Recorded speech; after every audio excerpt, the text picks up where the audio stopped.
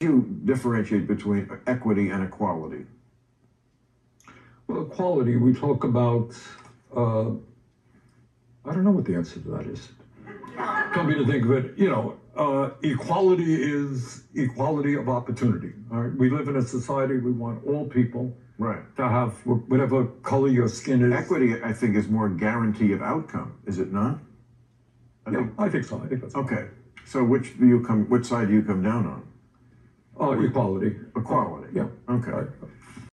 If you have any roughly approximately sane lefty in your family and they still think Bernie is good or Bernie knows what he's talking about, show them that clip. He does not know the basics. This has got to end. We need equity. Equality. Equality. Yeah. Okay.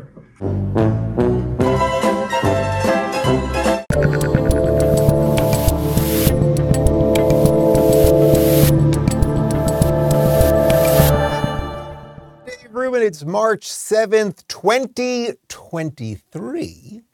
I'm Dave Rubin once again. This is the Rubin Report. We're very excited. We're live streaming on Rumble, YouTube, and Locals. We crushed every live stream record yesterday. Things are going well over here. And that cold open was a little YouTube short that we're doing every day. We're doing one or two of them every single day. If you're watching on the YouTube, although we do want you to watch on Rumble, of course, rumble.com/Rubin Report.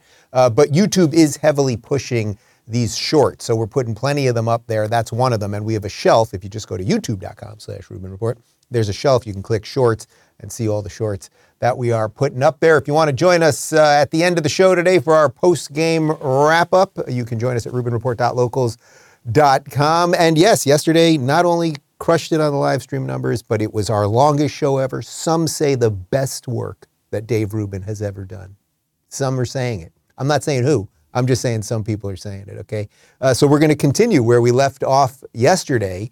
A little bit of the woke stuff, a little bit of what's going on with Hollywood and the cultural shifts that are happening right before our eyes, because I really think that this Russell Brand moment that now you've all seen probably multiple times, him on Real Time with Bill Maher and sitting there with this MSNBC hack, this guy, John Heilman, and really laying down some truth and watching just sort of a product of the machine, this Heilman guy, just crumble under it. I think the red pilling is happening. It's happening with more celebrities. Chris Rock has a new Netflix special out, which was doling out some red pills. We'll show you a couple clips. And I think it's even leaking into corporations right now. So the worm might be turning, but you must give the devil his due. And somehow every time we think we're getting a win, you know, it's 2 steps forward, 3 steps back with this thing. So we got to just keep the pressure on and see what's what. But let's get right to it today. So Chris Rock, comedian Chris Rock, he dropped a new Netflix comedy special. Back in my day, everybody wanted an HBO comedy special. That was the thing. If you were doing stand-up, you wanted an HBO comedy special. That was the place to do it. I don't know that HBO is doing as much these days, so Netflix seems to be the place that people want to get their specials out. Although, if I may for just a moment, my special, Don't Say Dave, which was shot live in Orlando, the end of the Don't Burn This Country tour, the show that I did with Governor DeSantis. It was basically completely unscripted, a few things that I had done previously on the tour. That is available for all local subscribers, annual subscribers, that is, or I think it's $10 if you want to do the one-time deal. And look, we put a link down there. Can we do that again? If I just point, will it show up? Watch. Wow. That was pretty good. All right.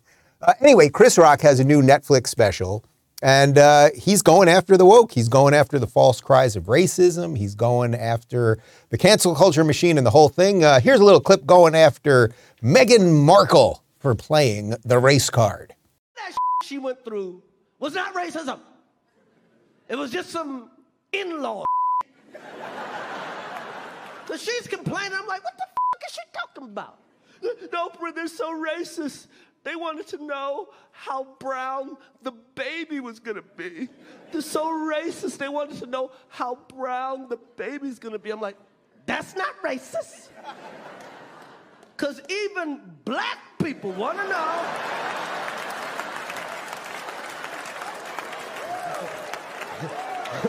how brown the baby going to be.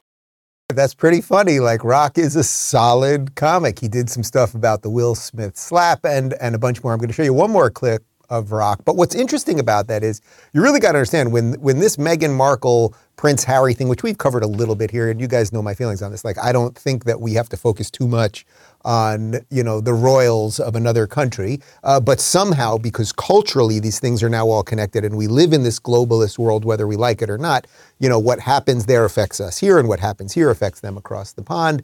And, you know, when they sell a book or whatever it might be, get a TV show, a special on Netflix, they're on every channel, right? They're pushed on the front of every magazine and everything else. So whether you like these things or not, or care about these things or not, they sort of care about you because they become part of the cultural stuff that we're all kind of stuck in, the muck and the mire that we're all constantly in, the La Brea tar pits of cultural lunacy. But what's interesting is we all knew it. It was like, you really think that at the end of the day, that more than anything else, that the royal family is racist, like, and that she came in. I mean, this is what really the important thing about this is, that Prince Harry let her into the family, and she has done more in like 2 years to destroy the institution of the monarchy than probably anybody, including when the king, you know, 2 generations ago abdicated the throne because he didn't want the pressure. That kind of hurt them a little bit. But she has infected them with wokeism, and it's a huge problem. Even if you think that a monarchy is completely ridiculous and none of this makes any sense, and again, it's not on our shores, why should we care? From an American perspective, the institutions that have existed for thousands and thousands of years that we're watching crumble, whether it's thousands of years or hundreds of years, if there are education institutions or entertainment institutions, whatever it is, it's like they can all crumble, but unless we're going to build something better afterwards, we're going to crumble along with them. But Rock kept going. I really enjoyed this bit. He's going after the left because they're always equating words to violence. Remember, violence isn't violence. If you burn down a Pep Boys in the name of Black Lives Matter, that's somehow not violence. If you punch an Asian store owner and steal some salami sandwiches, that's all good. But words are the things you've really got to watch out for. Words hurt. That's what they say. Got to watch what you say, because words hurt. You know, anybody that says words hurt has never been punched in the face. It's true, being punched in the face. And I've been punched in the face once or twice in my day. Much worse than words. When people say mean things to me on Twitter, I'm like, oh no. But punched in the face, not the most fun thing in the world. But as I said, we take 2 steps forward and then we seem to take 3 steps back, right? Sometimes I guess it's 2 steps back and we're just sort of where we started. And then sometimes, usually, it seems like we fall backwards a little bit, which is why I always talk about that slow descent to hell that we're on with these people. Because while it is great that Chris Rock is now out there and seemingly in the red-pilled camp, so let's call this like the Joe Rogan camp of comedy, or now the Russell Brand camp, or quasi-Bill Maher. You know, it's like the somewhat relevant, interesting, edgy comedians are now in this camp. So that really is great.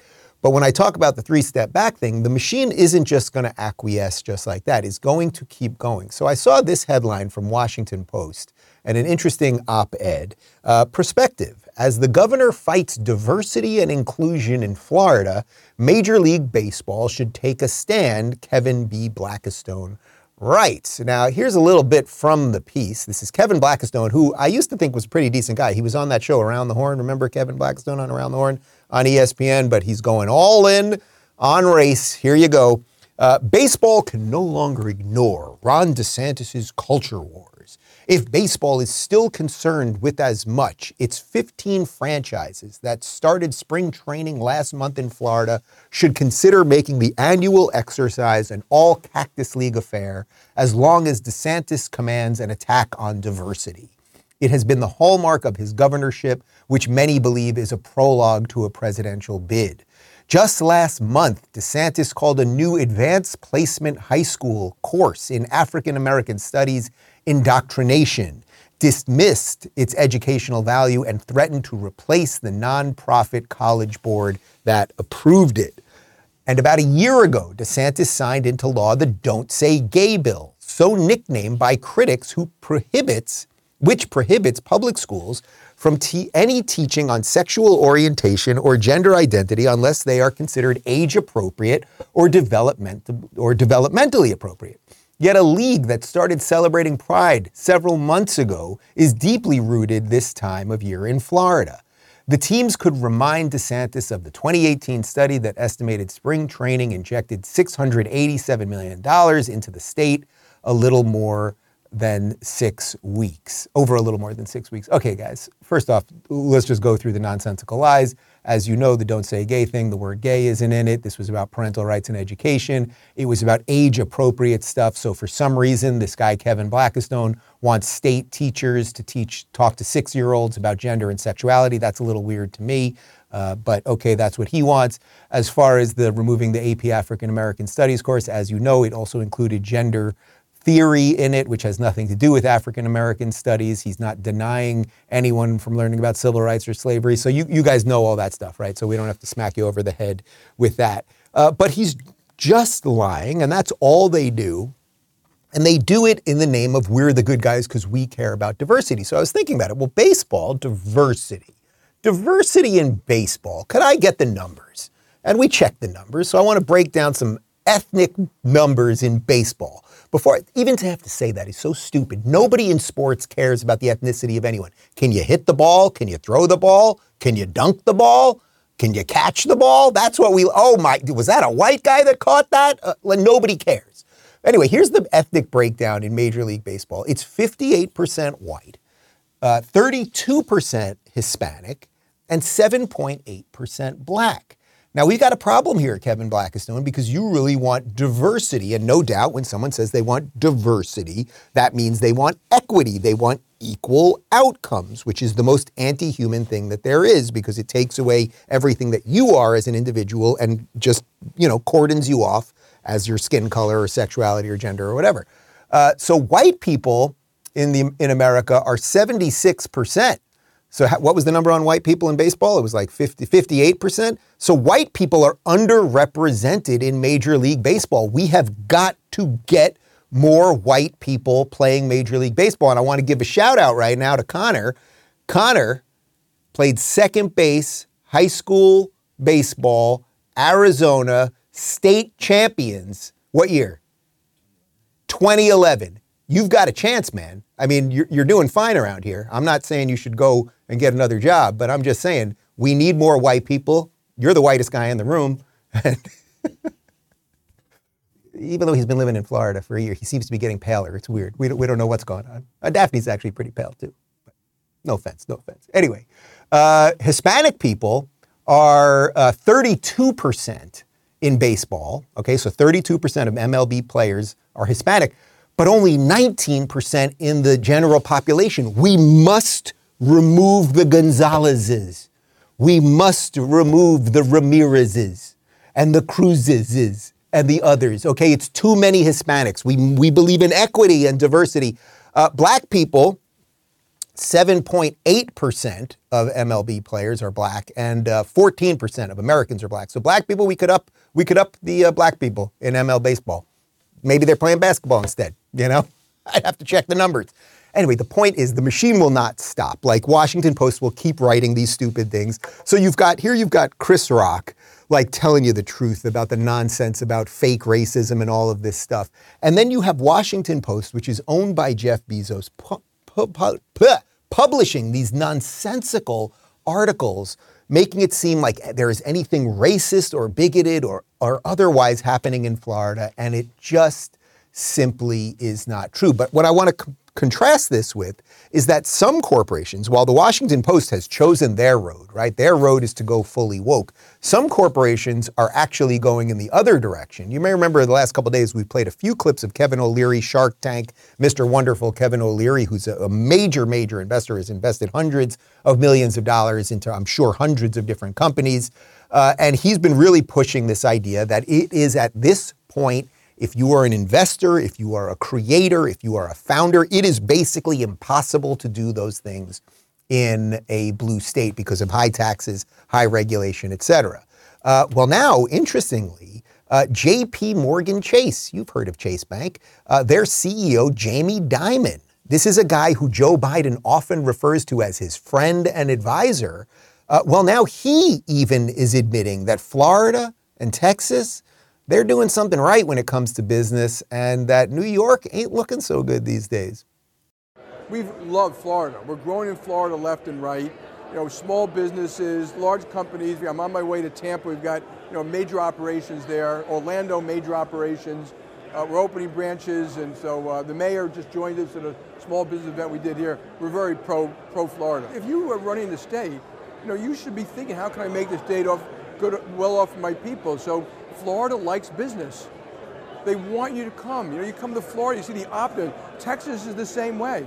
You know, if I was some other states, I'd be thinking about, why do people like going to these states? It's their taxes, it's their pro-business, they want better life for the people. It's not necessarily some of the policies we talk about.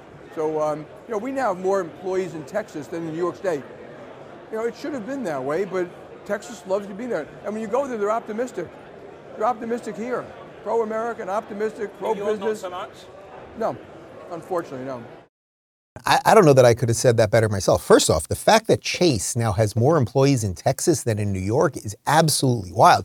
New York, for the last 100+ years, I mean, since the Industrial Revolution, has been the center of finance, obviously of the United States, but really the entire world. And people are fleeing. I mean, I'm telling you, after being in New York City for the last couple of days, and I was in Midtown, I didn't go all the way downtown to Wall Street, but I was in Midtown, which has tons of high rises with massive buildings of people that used to do business. And there are no business people on the street anymore. There are no people in suits, even collar open shirts. They're just not out there. It's a bunch of people in hoodies who all smell like weed, and everyone's up to no good. That's what's happening in New York City right now. And, you know, he's talking about it, Diamond, obviously from a financial situation. So he's talking about employment, he's talking about regulations, he's talking about taxes. But then it's also about all of the other stuff. That when you move to a place that allows you to come in and create what you want to create, you start being happier. You start actually being friendlier. Your community starts being safer because you have people who kind of know each other and say hi to each other. I'm telling you, I say hi to more people on an average day walking my dog here than I would say hi to in a month in LA, because people would be running the opposite direction because of COVID and masks, and dogs can't sniff each other and all the craziness. So there is a culture. There is a culture of freedom and success that is happening right here. And now you can see the divide. So what I'm trying to show you, so Washington Post is going one way. Florida's evil and diversity, the guy's racist and blah, blah, blah. And then you have people who are doing real business, like the head of Chase, okay? You may have your own frustrations with Chase. Chase is doing a bunch with DEI, so I'm not telling you that they're all perfect. But the point is, Chase knows a little something about business and banking and how the world works. And they are expunging themselves from New York and going to the free states. And I'm telling you, this trend is going to continue, where we will keep seeing the Washington Posts and the MSNBCs go down one route, but then we will see the people who want to create and the states that they want to create in flourish and go down another route. So here's Glenn Youngkin. Glenn Youngkin obviously is the governor of Virginia, won in what was thought to be a race he was definitely going to lose, but completely went against the woke stuff, right? He started going, hey, you can't talk about gender and all this nonsense with our kids. The parents got behind him. He ends up beating Terry McAuliffe, the Democrat, who everybody thought he was going to win. And Youngkin's kind of feeling good about things right now. So he went on CNBC, which is a big corporate news channel, and he went against the CCP and against China because they're trying to buy up all the farmland in Virginia, and he ain't going to have it. What we've seen is the CCP and the Chinese government become much more aggressive about progressing their strategy, which is to dominate the world. Let's just be clear. And they're going to do it at the United States' expense. And they're using every arsenal element that they have, from military coercion to economic coercion to surveillance, and it's showing up everywhere. And yes, in our own farmland, I mean, we have the Pentagon, we have Quantico, we have the largest naval base in the world, we have Wallops Island that's launching rockets 10 times a year, and they're surrounded by farmland in some certain cases, not Pentagon. Is that the farmland they're interested in? And we're not going to allow these bad actors to buy this farmland. And it was bipartisan. Isn't that all we've ever asked for, right? What do I always say about DeSantis? He's just saying enough. You know, people are like, DeSantis is playing the culture war, but DeSantis is actually just stopping. The culture war is on the way, right? The rampaging army from hell, the culture war army, is coming, and then DeSantis is going, no, Can't come in here. We got a door. We got a wall. You're not going to do this in Florida, right? That's exactly what Youngkin is doing. And the fact that he is saying to China, you will not buy up all of our land. Do you guys think it's a little bizarre that Bill Gates is the largest farmland owner in the United States and China is trying to buy up land all over the United States? By the way, Florida is also in the midst of passing a bill. I think it's in the House right now and they have supermajority, so it's going to get happening. It's going to work to get China to stop buying farmland and other properties here, right? Like, we need to take this stuff seriously, but clearly the federal government isn't going to do it. So why else is this blue and red state divide happening? It's not just the policies, right? Like, we can all look at the policies, low taxation versus high taxation. Support police, don't support the police. We're going to not have open air drug markets. We are going to have open air drug markets. It's also the rhetoric around this. And unfortunately, the mainstream media, the corporate press, they cannot stop themselves. That's why a guy like John Heilman, this MSNBC nobody, that's why he got flattened by Russell Brand, because Russell Brand exists online, right? He exists in the real world. He takes in a whole bunch of different information. Not saying he's right about everything. I've got him on the show tomorrow. We're doing it live at Locals. Oh no, we're not going to air it live, right? We're going to hold it. We might hold it for a day or two, but we're taping it live and we will not edit any of it. I promise you that. But we just have enough stuff coming out this week. But we'll talk about some of our differences. But the point is, Russell is a thoughtful, interesting person. So what happens is when a carbon cutout, when an NPC, a non-playable character from a woke corporate entity like MSNBC has to go against a real person, the real person can just eat them alive because he's got actual facts. And Heilman, oh, but we don't lie on MSNBC. Yes, you damn well do. We got more on that in just a second.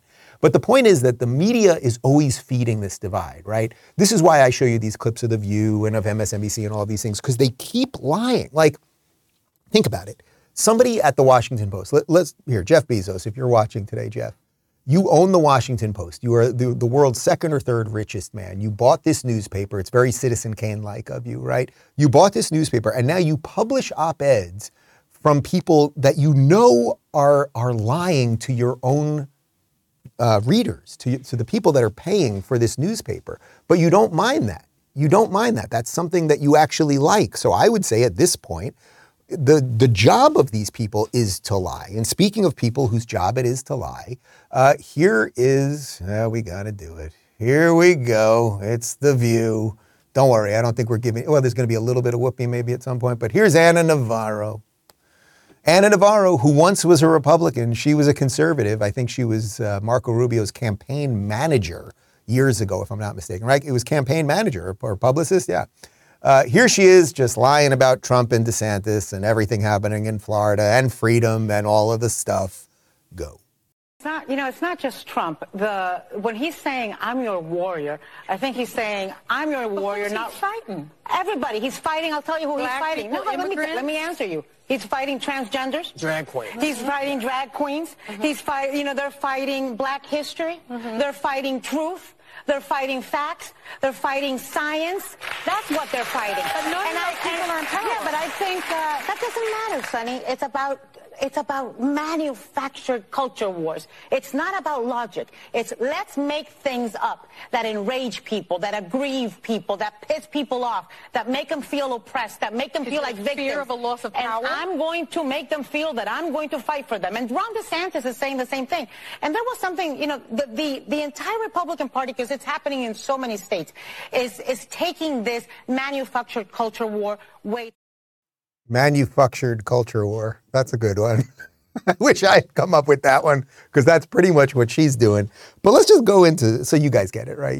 She's just lying. And again, the culture war is coming to us. None of us were screaming about drag queens or transgender anything. We were all over the race stuff. Nobody thought being racist was cool or any of this stuff. You guys have done this. So again, you just need the mirror, right? Like if you looked at yourself in the mirror, you might see who the real racist is. But real quick, just to go through some of the things she said. So Trump and DeSantis and the Republicans, they're the ones going after transgender people. First off, I don't know anyone that is saying that an adult transgender person doesn't have the right to live however they wish. Once you are 18, if you wish to put on a tutu as a 300-pound man and become a ballerina, God bless you. We're not going to show an image of it. That's one thing. Then they're going after drag queens. Well, they're not going after drag queens who are performing for adults in nightclubs, as has been happening in America for probably 100 years. They're going after drag queens, which is a hypersexual performance in front of children. And generally speaking, that is thought of as wrong, right? But these are the same people who want third graders to have books about getting hand jobs and how to give hand jobs. And then if you ban that book, they tell you that you're racist or something like that. Then she, of course, said they're going after blacks. Of course, they're not going after blacks. We already did this nonsense related to the AP course. They're going after history. No, it's you guys with the made-up history, 1619 Project, et cetera. They're going after truth. Well, that's a real doozy, considering we just finished 3 years of COVID and you people lied about mandates and you lied about social distancing and masks and vaxes and everything else. They're going after facts. Yeah, well, ask these people, what gender is someone who has a penis? And then tell me who's screwing up the facts around here. And then science. I mean, same one on that. So it's every single thing. And again, Anna, I am told that you live within like 2 miles of me, lady. We're gonna see each other at some point. You've called me racist on Twitter. I think you're a moron.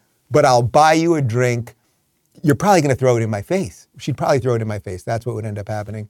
But I would buy her a drink and see what happens. But but it's odd that she lives in Florida. Isn't that funny? Isn't that funny? She lives in this racist, homophobic, transphobic. What is she doing down here? Or could it be, come with me on this one. This is I'm spitballing right now. Could it be that Florida is actually the best place literally in the world to live if you want to live however you want to live? And if you want to have a little more money in your pocket and you want to enjoy the nice weather and you want to be around happy people and all of those things? Because it's funny, she's on The View, but she hasn't made New York her permanent residence. Do we know how much Ana Navarro makes on The View? Can we find that out? Because she's got to make a couple million a year on The View. You'd imagine, because she believes in big government, even though she pretends that she used to be a conservative or something, you would think she would want to give New York some of those taxes. But let's say she makes $3 million a year on The View, that 10% that she would pay to the state, I guess she doesn't want to give that $300,000 away. I'm very confused about Ana Navarro because she's a wonderful, wonderful woman who she only makes $800,000 a year on that show. Well, I guess it's a sliding scale of depending on talent. Anyway, here she is with more lying and going off on my friend. This time is a friend of mine. You guys know Michael Knowles from the Daily Wire. Well, he gave a speech at CPAC, and he went all in on the transgender stuff. I want to clean up a little bit of what he said after, but here she is with a very selectively edited portion of the speech. The entire Republican Party, because it's happening in so many states, is taking this manufactured culture war way too far. One of the speakers at CPAC, and I think we have the clip, so you hear his words, so he doesn't sue me. So you hear his words, not mine. Go right ahead, please. Transgenderism must be eradicated from public life entirely. The whole preposterous ideology. This is now the train they're on, right? Let's go after transgender people. Let's go after LGBTQ. And it's going to wind up getting somebody hurt. And it needs to stop. And listen, if you are against your children going to a drag show, don't take your children to a drag show. No 5-year-old can drive themselves. And the #1 cause of death in children is firearms. So if you really are concerned about your children and their security, pass some common sense gun reform and leave the drag queens the hell alone. First off, she said manufactured again. Like, that's, again, we're probably getting demonetized because of her, but it's all right. It's all right. It's like, lady, manufactured, not manufactured. Her whole persona is manufactured, I'll tell you that much. They're also not going against LGBTQ people down here. It's so stupid. Do you know that when we got down here, the governor and his wife literally sent us baby clothing? Like, you people are absolutely ridiculous. As for Knowles' comments, if you're interested in what he said or you thought it was a little bit over the top, and I think to some degree he was really going to push the buttons there. As far as I know, and I don't want to put words in Knowles' mouth, but I'll gladly, let's get him on the show. Maybe next week we can discuss this with him, or we'll get him on a Friday panel. As far as I know, when he's talking about the transgender ideology, what he's talking about is all of the stuff that is leaking into the schools and leaking into all of our institutions, and that you have to deny science. So when he's saying that's the project we must, in essence, destroy, that's what he's talking about. I have never once heard him say anything about an adult person who just wishes to dress as they wish or do whatever they want with their body.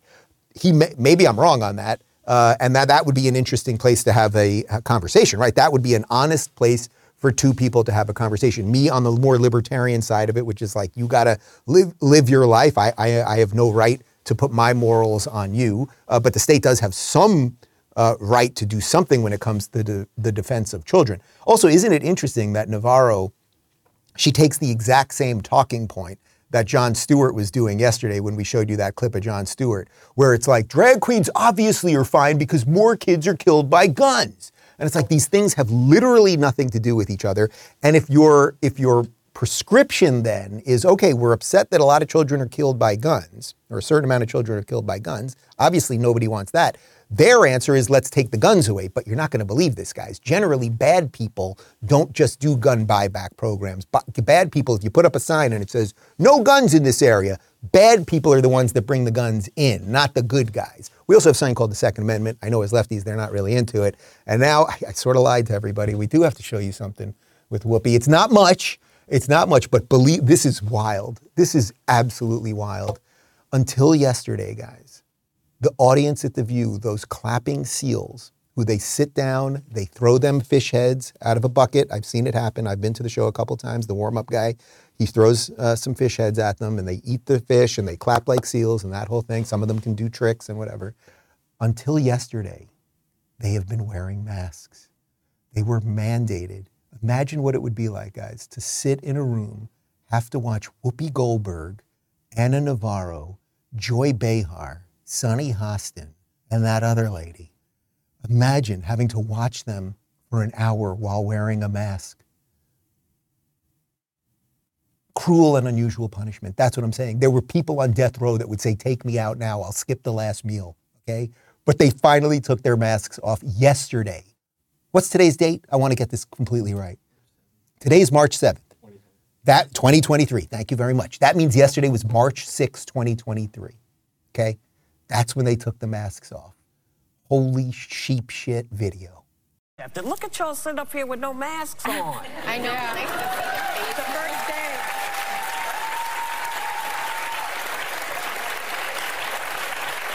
Wait a minute now. So I'm talking, and in my mind I'm going, what is different about this audience? See people's faces. And then it hits me. No mask, because I saw your smile and I saw your teeth. I was like, great. Well, yeah, we're getting back to where we were. Like, how did these clowns, the fact that they sat there, they were willing to sit and spit on each other, because you have no doubt that Whoopi, she's a human whoopee cushion. You know, there's a lot of liquid coming out of there. That she's spitting all over these women. And they sit there and do their thing for the last couple of years, but they kept the audience like that because they are the elites. They are better than you. That's how the corporate machine works. But let's continue talking about how to expose these people, because that really is the theme. If more and more of them get exposed and we get more and more of those Russell Brand sort of seminal cultural moments, then more and more people will wake up. Will we still take those 3 steps back at times? At times, absolutely. But there's a chance. So I want to show you something, because this Jonathan Heilman guy, so this is the guy who Russell smacked around. Well, here, let's go to the tweet first. I wrote this. Hey, Jonathan Heilman, I know you've had a rough couple days after Russell Brand demolished you on Real Time, but here are 5 lies on MSNBC in about a minute. And then I added something about Michael Steele. Let's just drop that. It's not important for this. Let's show the video. Our historian's perspective, what we're about to witness with Trump is something unprecedented. He's still facing multiple investigations as this 2024 race gets underway. So how do you think this plays into the narrative of his efforts to become not just the nominee, but the next president of the United States with all of this legal baggage hanging over his head? We haven't seen anything like this in history before. No, we have not. We haven't seen a president potentially indicted like this, and it may not be the most physically fit person of that age that I have ever seen. So you've got that. But the even more dangerous thing, Stacey and Michael, is that, you know, people who try to get a nomination in parties, you know, do it by trying to appeal to what they think will work. Well, look what Rick DeSantis has done in Florida. He was known as sort of a nondescript political leader, member of Congress. Suddenly, he really has tried to turn himself into sort of a local Mussolini in Florida with the book banning and the brutal tactics. And even this week, this suggestion that bloggers have to register with the state for the honor of writing about the governor and other political leaders. We have to call this what this is. This is fascism and authoritarianism that goes even beyond what Trump has talked about. That's what he thinks is going to work in that party. And in a way, that's the scariest thing of all. He blocked me on Twitter. So there's that. Because all I did was say, hey, man, you said that nobody lies on MSNBC. How does a corporate journalist react to you? Well, they block you on Twitter. And then I thought, all right, well, there must be more. There must be more that this Heilman guy has done. And again, I don't really care about this guy other than he now stepped into the war, right? He stepped into the culture wars and he was not armed properly. Now, he blocked me. Okay, big damn whoop, it doesn't matter. But here he is in 2019 on MSNBC claiming that Elizabeth Warren's DNA test proved that she's Native American. Because she was confident of what the answer was going to be, and she's finally telling him, shut up. Here's some science for you, buddy. I know you don't understand how DNA works, but take a look at this. But is she out trumping Trump? She's trying to do a couple of things here. Okay, to be clear, what he is defending there is that she is 10 generations off being Native American, 1,064th. I'm pretty sure I'm more Native American than that, like if we really started doing a little digging, okay? Completely ridiculous. But Elizabeth Warren, she is a progressive socialist, and he is a progressive socialist pretending to be a journalist, so he's got to defend her, right? I'm going to go out on a limb here and guess that the average American, just the average American, probably has more Native American blood than 10 generations off, okay? So this is just consistent with their insane nonsense. Oh, Phoenix is actually telling me right now, that's a fact. The average American, that's a fact, that's incredible. The average American has more Native American blood in them than Elizabeth Warren. This is a woman who, as she was applying for a job, I believe at Harvard, wrote in the thing that she was Native American so that she would become a diversity hire. She's also worth about $100 million while she sends all her kids to private school, wants everyone else to go to public school. She wants to tax the hell out of the rich, blah, blah, blah. Okay, you get it. She has a gas stove, by the way. She's a real piece of work. All right, so that was one Heilman thing.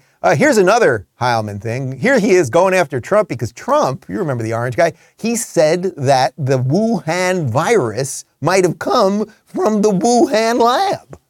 In the Washington Post, I believe, suggests that there is kind of a systematic effort to try to kind of push the intelligence community to find evidence to support this theory, this conspiracy theory. And, we've seen that not just in the Trump administration, but in the Bush administration, other administrations where a politically predetermined outcome ends up putting pressure, is applied to the intelligence community, and pressure is put on them. So there's cherry picking, there's stovepiping. Remember those stories around 9/11 and around the Iraq War. I think that it's clearly the case that Trump is divorced from the facts. Trump is divorced from the facts, says someone on MSNBC, because irony is dead. But let's just keep wrecking this guy. And you know what? We're not going to talk about him anymore after this. He blocked me on Twitter. He's irrelevant. So and I don't think I've ever talked about him before this whole thing happened. So this is the end of the John Heilman portion of the Rubin report. So he lied that Elizabeth Warren is a Native American. He completely lied that Trump was, with no evidence whatsoever, saying that this thing might have been a lab leak. Now we're all coming around to the idea that it probably was. Here he is saying that Devin Nunes, who is a former congressman from California, that he's a Russian plant. That I asked Senator Murphy a little earlier. It's an impolitic question, and again, one that would have seemed absurd in almost any other circumstance. But Congressman Nunes, your chairman, it is suggested by not by me, but by people who follow these matters closely, could possibly be someone who's been compromised by the Russians. Is that something that you consider a possibility? I can't speak to his motives. I think he's been compromised by the White House. That is absolutely incredible. When he was on Real Time, he said, we don't lie intentionally. Show me a moment where people lie. But you see the way they love these linguistic games. He said, it's being suggested, not by me, but by other people who know about this stuff, that Devin Nunes might be compromised. And then the irony, it's dead. He then is talking to the farting freak Eric Swalwell. Eric Swalwell banged a Chinese spy. We all know it. It is known by everybody. So he's literally making up that Devin Nunes is somehow a Russian spy while he's talking to a guy who banged a Chinese spy. We'll mail that to somebody. Let's send that to somebody after the show. Somebody wants that crumbled up paper, somebody's going to get it. Anyway, there are these brief moments. So you get what happens on MSNBC. Then there's NBC. And, you know, MSNBC is their JV league. If you screw up on NBC, they send you down to MSNBC. That's how it works, right? Eventually, Don Lemon, even though he's on CNN, they'll throw him on MSNBC at like 3 a.m. and he'll be like, this is the greatest promotion ever. I don't know. I don't know what that, my accent would make completely insane. Anyway, here is former New Hampshire Governor Chris Sununu. He went on Meet the Press, which is Chuck Todd's Democrat lie laundering show. And Sununu, who the machine really wants him and Larry Hogan to be the Republican nominees. By the way, I don't know if did you see it this morning, Larry Hogan saying he's out. We've been trying to get him on the show, by the way, because I've been somewhat critical of him because I think he's just sort of become a nothing liar. We've been trying to get him on the show. We haven't heard back on that. But apparently as of, I think, yesterday or this morning, he's not going to run for president. He was going to get 0%, which is why the mainstream media liked him as a Republican. There's nothing more they like than a loser Republican. The other one is Chris Sununu. Now, I have nothing against this guy. He seems like a perfectly nice guy. I think he's probably like a somewhat decent moderate, which means he can't win. So that's why they put him on these shows. But he did a nice job here pushing back on Chuck Todd. So Chuck Todd's going off on Fox News. That's what they do, right? There's one mainstream channel that has a counter narrative, so they have to go after Fox. And here's Chuck basically being like, and here's Sununu basically being like, Chuck, you all suck. What do you think Rupert Murdoch and Fox News need to do to regain some trust after what we've learned about this? And are you at all concerned you can have an honest conversation with Fox viewers? Oh, I don't think it's just Fox. I mean, I'll put them in there, but all of media, all of television media, and everyone has to own a little bit of the lack of trust, the lack of accountability. It's okay to get something wrong in the news, but you got to come back and own it. And whether it's Fox or CNN or MSNBC or you know, whatever, everyone just has to own it. As a governor, I might try 4 or 5 things, and if 1 or 2 don't work, I'll say, hey, that didn't work. What about intentionally lying to viewers? We can acknowledge it. We can pivot the funding. Intentionally lying to viewers, though, that to me seemed to cross the line. You can make a mistake, but that wasn't a mistake. So explain to me that, look, I'm not defending anybody because I think you're all in the same basket. I really do. But I could go to CNN when they're going to ignore the Hunter Biden laptop story. We could talk about the virus truly coming out of the lab in Wuhan. We could talk about a lot of different things. If you're not owning that you misrepresented the story, whether it was intentional or not, everybody does it. And that's the problem. America is losing faith in media, and you guys have a huge opportunity to regain that. But right now, my message to Fox News is build your ratings, build your audience, go bigger. Because if we don't go bigger as a Republican Party, we can't win in November. So I want them to talk to independents more, not change our values or who we are or what we're talking about as Republicans, but get more opportunistic about the chance to bring more people in. Sununu seems like a perfectly nice guy. So if I was a little dismissive of him in the lead in there, like, he seems perfectly nice. I'd be happy to interview him. I don't think he will have any support really if he runs. The media will kind of push him because he'll sort of be like an ineffectual Republican. You guys get that, how that whole situation works. But he did a really nice job there. The line, you're all in the same bucket. That's what he's saying to Chuck Todd. You all lie about everything. And then that Chuck Todd with a straight face has the gall to be like, well, intentionally lying. That's the line that's too far, which, by the way, is the same exact line that Heilman used on Russell Brand. Show me an instance where they intentionally lied. And it's like, well, I don't have the emails to prove that you guys didn't know that the very fine people on both sides was a lie, but it was a lie, or that Jesse Smollett was not going to be, he was going to be hanged by 2 black guys who he turns out he hired, that you've lied about everything, right? I always give you the list. So if you know the list, right, I don't need to give it to you every time. You guys got the point. But that's good. That's good. The fact that some voices are somehow trickling, even when they bring these people on, right? So you got to understand, they're bringing him on to be an ineffectual Republican. That's why they like him. But he comes on and he did the right thing. So golf clap to you, Sununu. Pretty good. So what else is happening? Since they're always so focused on Fox, why is it that they're focused on Fox? Well, it's sort of like the Parler thing. Remember the Parler thing a couple of years back before January 6th? Parler, out of nowhere, which was a Twitter clone, got about 23 million monthly active users. That's a huge number, and it happened in a very brief amount of time, and they had a ton of influencer types on the right. Then January 6th happens, and then the mafia, I would say it's a mafia move of Amazon, Facebook, everybody, they decide to point their guns at Parler and go, oh, we need a scapegoat here. Who can we blame January 6th on? Let's literally blow up. I mean, they can, in effect, blow up the servers. Amazon AWS, Amazon Web Services, somebody at Amazon presses a button, or it's a slider on a touchscreen or a lever, I don't know what the hell it is, and they can blow up an entire website. That's what they did with Parler. That's, by the way, Rumble is building massive infrastructure to make sure that that cannot happen. Okay, but that's a side here. But they did that, and we are now finding out that actually, well, we knew some of this we knew about a year ago, that it turns out most of the coordination on January 6th happened on Facebook. But it's odd they didn't blow up Facebook, because Facebook is in their mafia, right? That's like the New York mafia. And the New York mafia is going to do a lot of bad stuff, but they're not going to kill each other most likely, but they will kill the guy from Jersey who stumbles in and does something stupid. In this case, or not something stupid, something that they don't like. In this case, it was Parler. Anyway, to relate this all back to January 6th, as you know, Tucker Carlson now has, I think, 41,000 hours of security footage from the Capitol on January 6th. Kevin McCarthy gave it to him, and Tucker's people have been diving into it.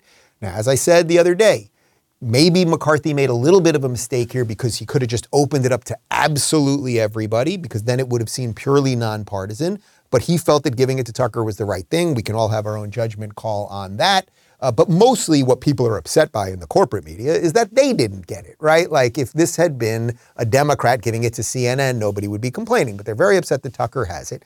Now, Tucker, you could say what you want about Tucker, but if you think he's going out of his way to selectively edit these videos right now, that's probably pretty nuts, because he knows that they've already been leaked, right? You have the 40,000 hours. That means other people have it one way or another. One of your employees sent it to somebody. Like, they're out there now. So if Tucker now, over the course of the next few days, is just going to selectively edit things for his own narrative, he'd be destroying his own career. I don't think Tucker's that stupid. Anyway, Tucker has been releasing some interesting information from these 40,000 plus hours. Here he is showing that the police basically acted as tour guides for several of the January 6th people who got into the Capitol, but particularly the shaman. Remember the shaman with the crazy hat and the face makeup and the whole thing? Watch this. This is wild.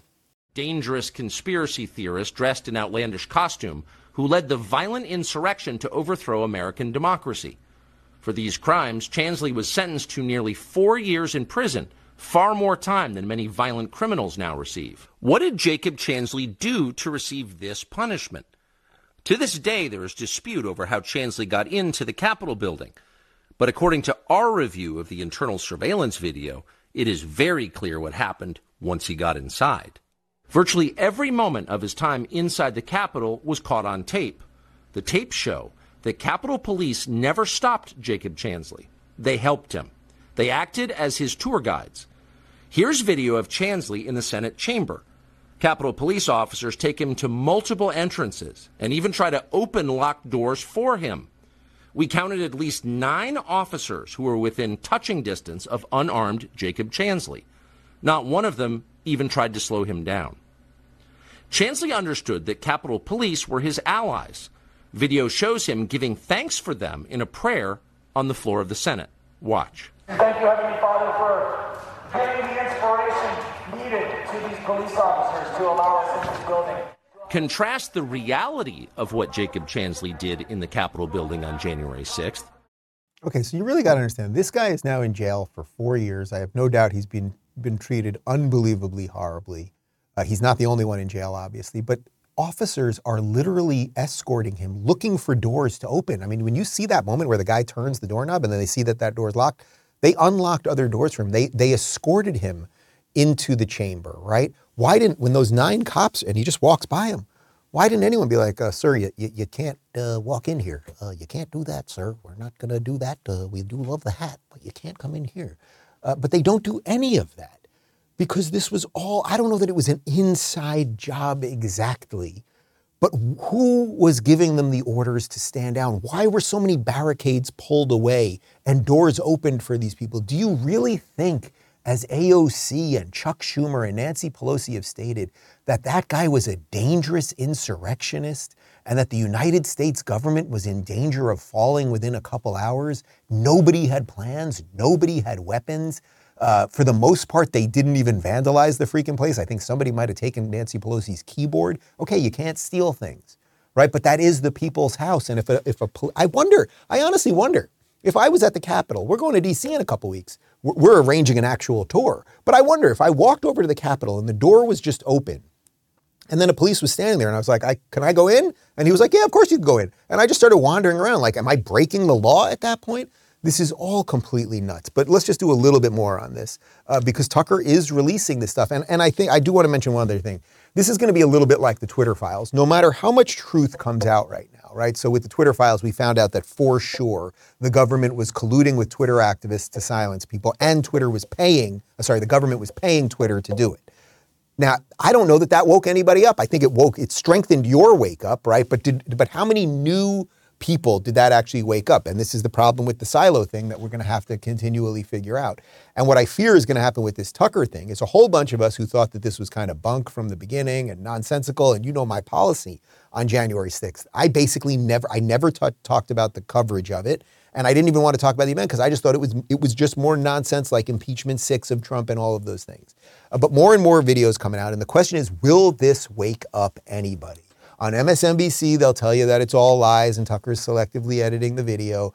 And a certain amount of people will just never get anything close to the truth. And if Tucker is manipulating stuff and having his own audience fall for it, that's not my position. But if that was the case, then we got a problem there too. Anyway, here is Tucker debunking this idea that Brian Sicknick, who was the police officer supposedly killed by January 6ers, that it was much more nefarious. That's the idea, that it was much more nefarious than it actually turned out to be. Take a look at this. And several police officers in the meantime. But Brian Sicknick should not be reduced to a prop for the political ambitions of the Democratic Party. He was a human being. The facts of his life matter, including how he died. To this day, media accounts describe Sicknick as someone who was, quote, slain on January 6th. The video we reviewed proves that is a lie. Here is surveillance footage of Sicknick walking in the Capitol after he was supposedly murdered by the mob outside. By all appearances, Sicknick is healthy and vigorous. He's wearing a helmet, so it's hard to imagine he was killed by a head injury. Whatever happened to Brian Sicknick was very obviously not the result of violence he suffered at the entrance to the Capitol. This tape overturns the single most powerful and politically useful lie that Democrats have told us about January 6th. And it was indeed a lie. The January 6th committee knew perfectly well that Brian Sicknick was walking normally through the Capitol. Okay, so look, I don't know any more about any of this than you do, and I suspect Tucker will keep doing this dive. But the simple fact is there are more questions here than there are answers, and how do we wake up more people? Let's just do a little bit more on this. This is really interesting because one of the other things that the January 6th Commission was doing was they were really trying to find like an insider in Congress, a Republican insider that they could pin this all on. There must have been someone they were working with, so they knew where to enter and all of those things. And the guy they went after was a guy by the name of Barry Loudermilk. He is a Georgian Republican congressman. And apparently he had given a tour of the Capitol to some constituents the day before, which somehow the January 6th Commission used as proof that he was actually giving the insurrectionists the insider view the day before the whole thing went down. Of course, that now has been completely debunked as well. Since the War of 1812. At one point, the January 6th committee publicly accused Republican Congressman Barry Loudermilk of Georgia of leading a reconnaissance mission through the Capitol building the day before. They were looking for some member of Congress that was involved in all this. The surveillance tape that we reviewed shows this story is a lie, and the Democrats on the committee knew it was a lie when they told it. The so-called reconnaissance mission Democrats alleged was nothing more than Congressman Loudermilk giving a guided tour to his constituents from Georgia, none of whom were, quote, insurrectionists. Loudermilk didn't even take the group inside the Capitol building. They walked through a congressional office building down the street. You know what's funny? This is literally the exact tour that we took a couple of weeks ago when we were in D.C. What was that, 2 months ago? We walked through the congressional office building. We went through the underground tunnel. And then we did do a tiny bit, actually, in the Capitol. But the point is, they were trying to find somebody that they could see, you see, he walked them around and showed them, look, there's a window over there, and my God, that's a ladies' room, and well, men can use it too because we're tolerant or something like that. And that somehow was leading everybody into their insurrectionist moves the next day. Complete nonsense. Anyway, one more on Tucker. Here he is just kind of leveling Kinzinger and Liz Cheney. With that, here's the video. It doesn't answer every question from January 6th, far from it. But it does prove beyond doubt that Democrats in Congress, assisted by Adam Kinzinger and Liz Cheney, lied about what happened that day. They are liars. That is conclusive. And that fact should prevent them from ever being taken seriously again. Yeah, so there's just enough evidence. And we all knew. Why did I say that I wasn't going to go back and check the videos? Why did I say I wasn't going to cover January 6th? Because it was obviously the hearings, because obviously nothing was going to come of it. And it was obviously partisan and nonsensical. And when Jim Jordan and a bunch of congressional Republicans wanted to get on the committee, Nancy Pelosi would not let them on there, right? Because she didn't care about the truth. Right? And we also know that Donald Trump called. He wanted more guards at the Capitol that day, and Nancy Pelosi was the one that said no. So anyway, the whole narrative is falling apart. Hopefully we can get more people to understand that and wake up to it and not fall for the lies. But okay, let's turn the worm on this whole thing. What do? We got some wins in the culture war, Chris Rock kind of stuff, but then we got the nonsensical op-eds in the Washington Post. Then we have wins when, say, Chase Bank is like, hey, go to Florida because it's working there. But then we have other losses because we can't wake up everybody. So what do? We got to calmly and clearly state the case. That's what I'm constantly trying to show you guys, because if you do that, that's how you win. Their case is not that good. So to send that all the way back to our cold open today, Bernie once asked what all Bill Maher said was, hey, what's the basic thing that you've been talking about for 30 years? And Bernie folded like a wet paper bag, right? So just state what you believe in clearly. Jedediah Bila, who's a friend of mine, former actual sane co-host of The View. She's doing a show with Valuetainment right now, which is Patrick Bet-David's show. I think I'm going to do a live thing with them in a couple weeks, actually. But Jedediah had a nice take on freedom and the tenuous position that we're all in unless we do something about it. This is why I tell you, people oftentimes live under the delusion that, we're in America and we're safe by virtue of our Constitution. We're safe by virtue of the fact that we're the land of the free. And I'm here to tell you, you're not safe. You are not safe. Your freedom is not safe because it's no longer the United States run in the United States. You have these institutions, WHO, WEF, that are now running a bunch of what once were autonomous countries that are no longer autonomous. Yeah, that's true, right? Look at the 3 years of COVID. Who did we hand our decision-making over to? We handed it over to the WHO, to the NIH, to the CDC, all of these organizations who now we know lied about literally everything. And the depressing part is we know that the next time they do it, there are going to be an awful lot of people. It's going to shock all of us. That's the depressing reality. No matter how many people we red pill, it'll never be enough, because when they come back and they lock you down because of climate change or COVID-9 or monkeypox or whatever it might be, a whole bunch of people are going to want to do it again, and they will do it again. And Gretchen Whitmer will be out on her boat eating caviar while she locks her people down in Michigan, and Gavin Newsom will be drinking his $1,500 bottle of wine and eating the foie gras up at French Laundry, and they will keep doing it, and a certain amount of people will go for it. But to that point, that sliver of people, that disaffected liberal sliver of people who are waking up, we have to convince them that they can come over and vote Republican, basically. And what a crazy position that is for a guy like me to have to tell you. But it's the same thing from that clip that we showed you yesterday from Lee Zeldin, Republican congressman from New York, who almost pulled off the upset of upsets in the gubernatorial race against Kathy Hochul, right? He said, you must keep going to those Democrats because those are the people who might switch. You can't always go to the base. Trump, for example, really good at going to the base, but he's not bringing in new people anymore. The future Republican Party, I think, has to be a little more in line with what DeSantis has done, which is you're getting all of the disaffected liberals, you're getting the libertarians, you're getting all the new incoming people who are going, oh, I actually understand what freedom is, and I'm appreciative that there's a little bastion of it right here.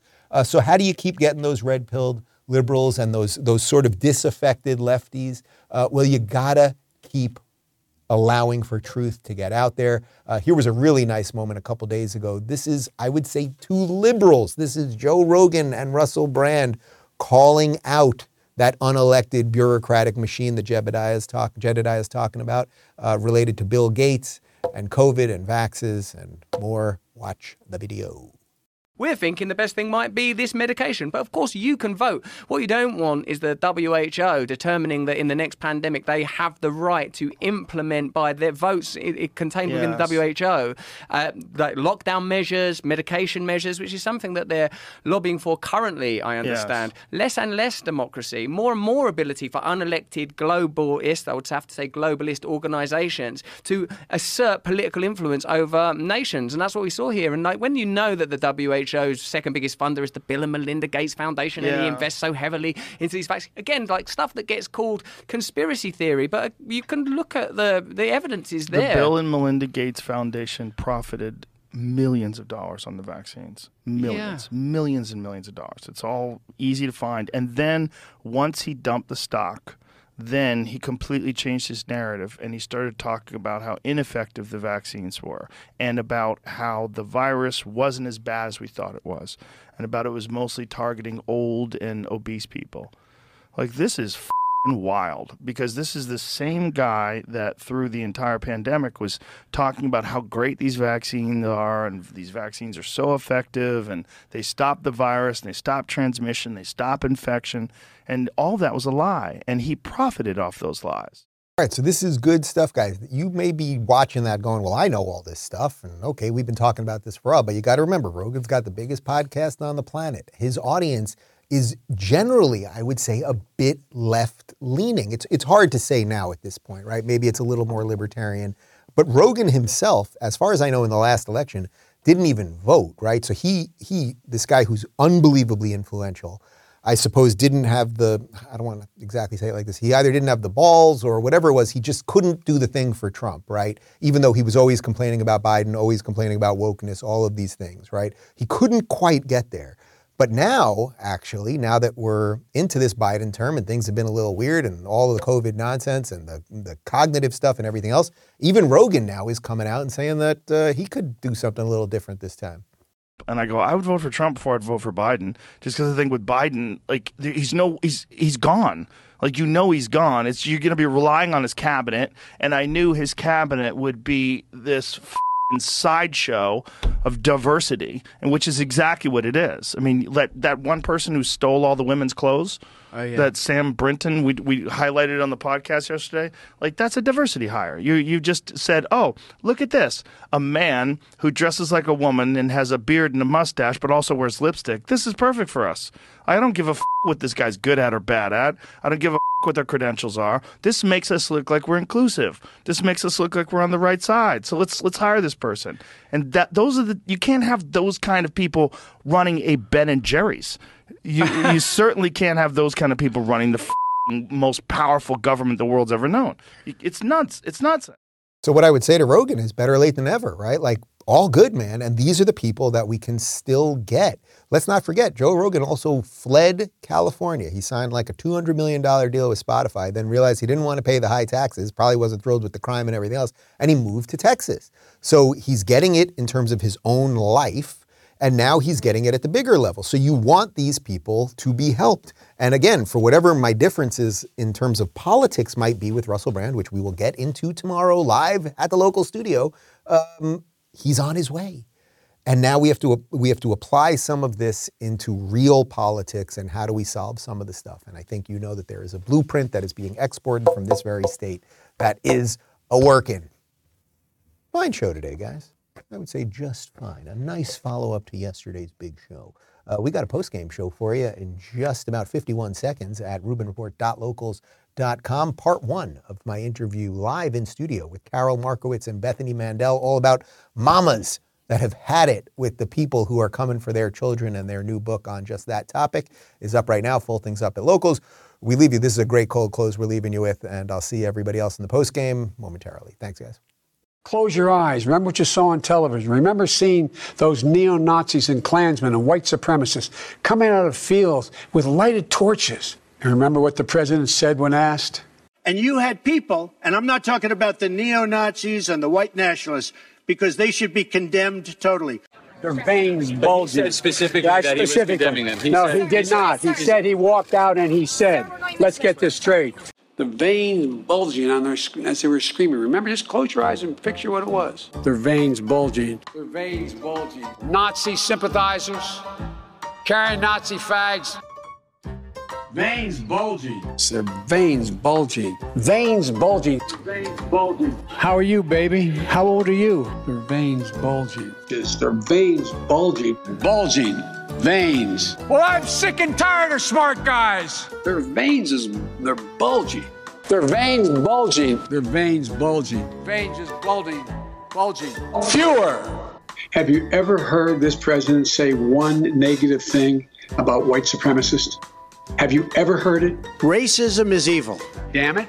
And those who cause violence in its name are criminals and thugs, including the KKK, neo-Nazis, white supremacists, and other hate groups that are repugnant to everything we hold dear as America.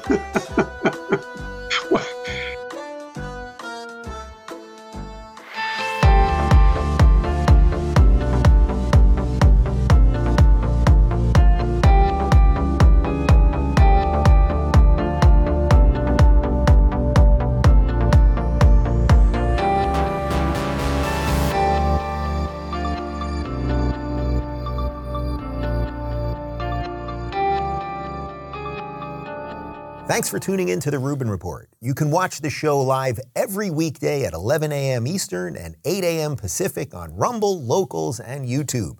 Don't forget to rate, review, share, and subscribe to this podcast. And you can join me for the post-game wrap-up every day after the show at RubinReport.locals.com.